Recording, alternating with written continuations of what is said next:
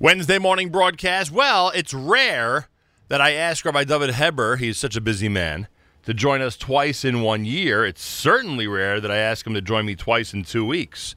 2 Fridays ago, you may recall, Rabbi Heber was with us as we went through calendaric trivia, some news and notes about the year 5779. There'll be 2 Shabbatot with 3 Sifrei Torah. It is the most Shmona Esreis of the entire year. Of any possible year, the most Shmona Esreis any possible year. And in Chutz La'aretz, it's more than in Israel because we have more Musafs than in Israel. Just giving you a little taste of some of the things we discussed. Anyway, I asked him if we could do just a small addendum because of something I discovered this week, and he agreed, and I thank him. Rabbi David Heber is the rabbi of Kahal Ahavas Yisrael Tzemach Tzedek down in Baltimore, Maryland, Kashrus administrator at the Star K Kashrus organization. Rabbi Heber, welcome back to JM in the AM. Good morning. It's a pleasure to be here. I appreciate that. First of all, I must tell you, I've been on the front lines of the trash talking by people who cannot believe that neither you nor I had ever heard of this minig of giving aliyahs on a Yisker day to those who are saying Yisker, which I still, has anyone mentioned it to you since then? No. I have been getting inundated, especially by some of the veterans out there who could not believe that between all the time that you and I have spent in shuls in our lives. Really? Okay, I guess we're. So I guess there's more to it than we thought. I guess it's more established or more customary in certain places than we thought, huh?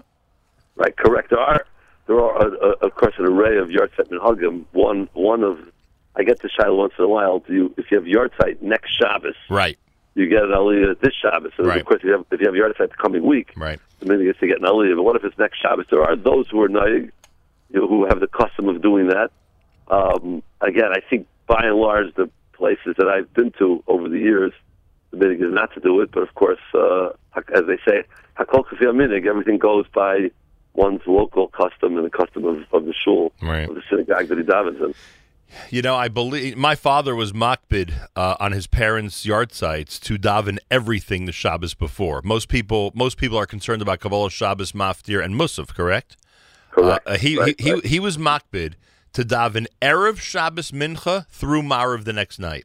Wow, interesting. And I don't remember because I don't think I ever have yartzeit for my parents on Shabbos. There's only certain days of the week that yartzeits can come out usually, with rare exception, obviously depending on the month, But I'm wondering. I don't remember because he had Yartzeit on Shabbos for at least one of his parents, if not both. I think one for his father, and I think he might have davened the Shabbos before as well.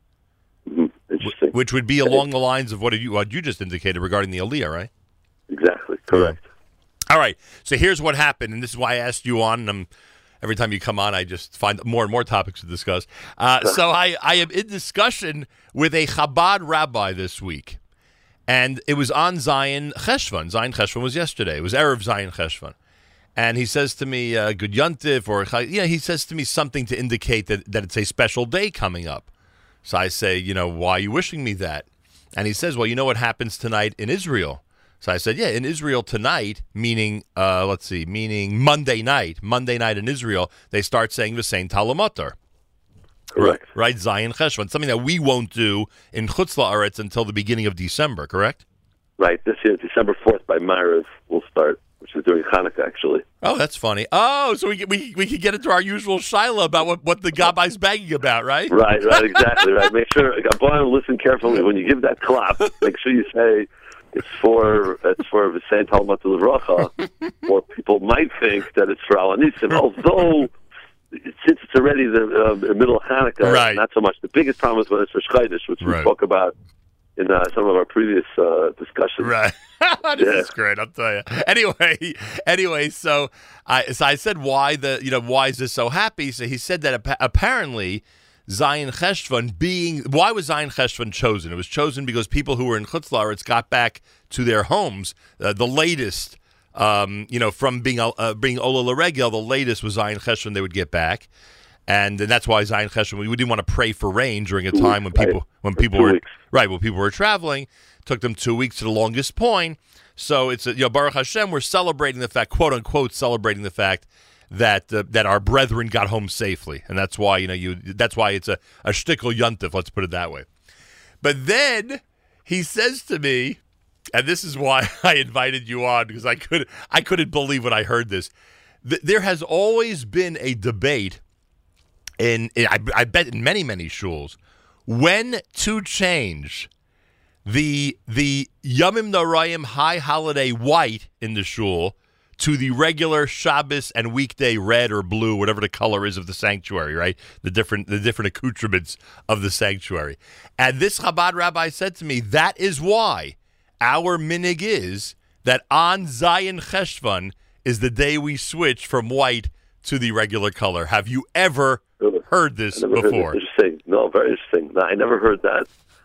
I could hear it because it still has the flavor of the Yom Neruim. The season. Or the Yontif that people were traveling. It's still the season, right? Although one could argue that if you want, if personally, I always feel the Tishrei through Bahab, even though actually the minig of our shul is not to actually say Bahab, but sometimes I'll sneak it somewhere else just to do it one time, and at least one time, if not more. And it's like when you do Bahab, you at least feel that it's the previous. It's still Yontif because Bahab is ties in directly to Sukkot and Pesach, right? And therefore it's connection. But it's very interesting, very fascinating. So what do they do at Kahal Avos Yisrael Tzemach Tzedek? When do they change? We change it after Simchas Torah. Really? After Simchas Torah. That early? Yeah, after Simchas Torah. Actually, the mantles on the Sefer Torah get changed before Hakafos, just simply because otherwise all the dancing and everything, it'll be difficult. So they actually change it, when everyone about to make Kiddush or Simchas Torah night, the Gaboim are changing from the white to the colored. Of course, the white people keep up for Tal for Geshem, but very interesting. Very interesting. Now I'll tell you why. For me, this is even more interesting, because this year the people responsible for the changeover in our shul were traveling Motzei Shabbos Breishis. Which meant that it was going to be very difficult for them to stay in shul and take care of everything because they were literally leaving, a few minutes after Havdalah. So they said that, let's do it right after Simchas Torah. This way, it's done. And I said that's interesting because when I grew up, I remember that there would be no changeover till after Shabbos Breishis. That was for sure. And I even think I remember that the minig was to keep it until after Rosh Chodesh Cheshvan. Again, with the same type of seasonal thing in mind. So I guess we've just established that synagogues around the world, I assume, have from Motzei Simchas Torah till Zayin Cheshvan to do the transition. Make the change, right? Interesting.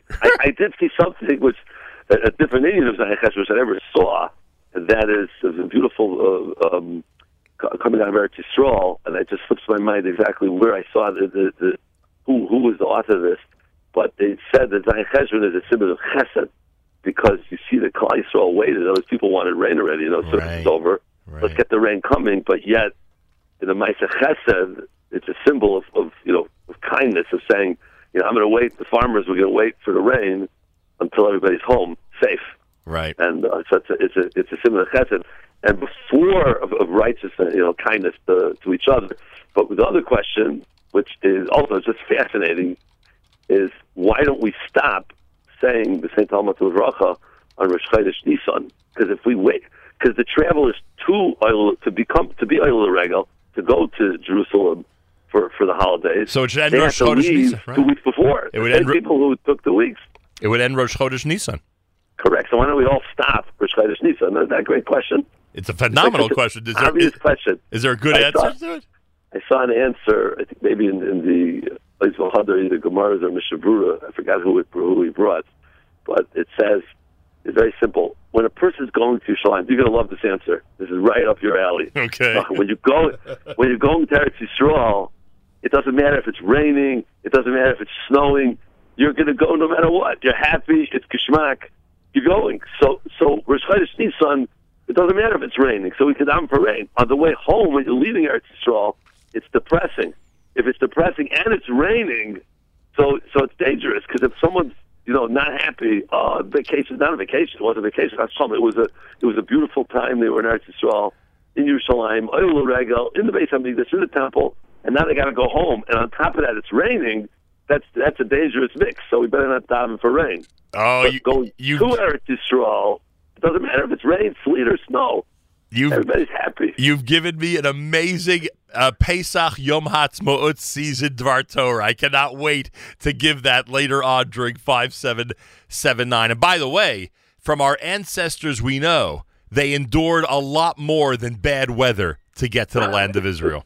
That's true. That is very true. They would have Mesiras Nefesh.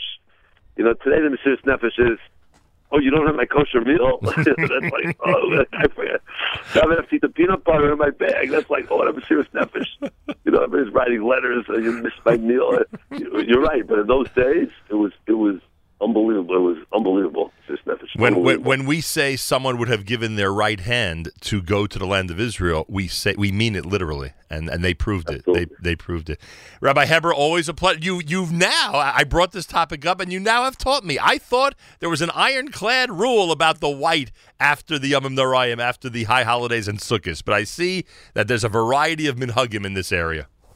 Yes, absolutely, and whatever it is, minhagim and Klal Yisrael are beautiful. Everybody has different minhagim, and it's just one of the beautiful parts of Klal Yisrael because there's usually a reason for each minig and explanations, and it just enhances the yontif and it extends the yontif so that we can hold on to it as long as possible. And don't get upset at those who change over right after Simchas Torah. By the way, Rabbi Heber, there's a minig among some to say Gemar Tov until Chanukah. Oh, so that's interesting. I know they speak about Zeis Chanukah and the end, and the Bikurim in the Mishnah. Absolutely, then people start already. It's never too late for tshuva. As early as Chaf Sivan, I've seen, which is the 20th of Sivan, which is a couple weeks after Shavuos. Right. Preparing for Yom Naran, but it's never too early. Never too early. If one decides to do it year round, kol hakavod to them. Absolutely. Rabbi Heber, thanks so much for joining me. Take care.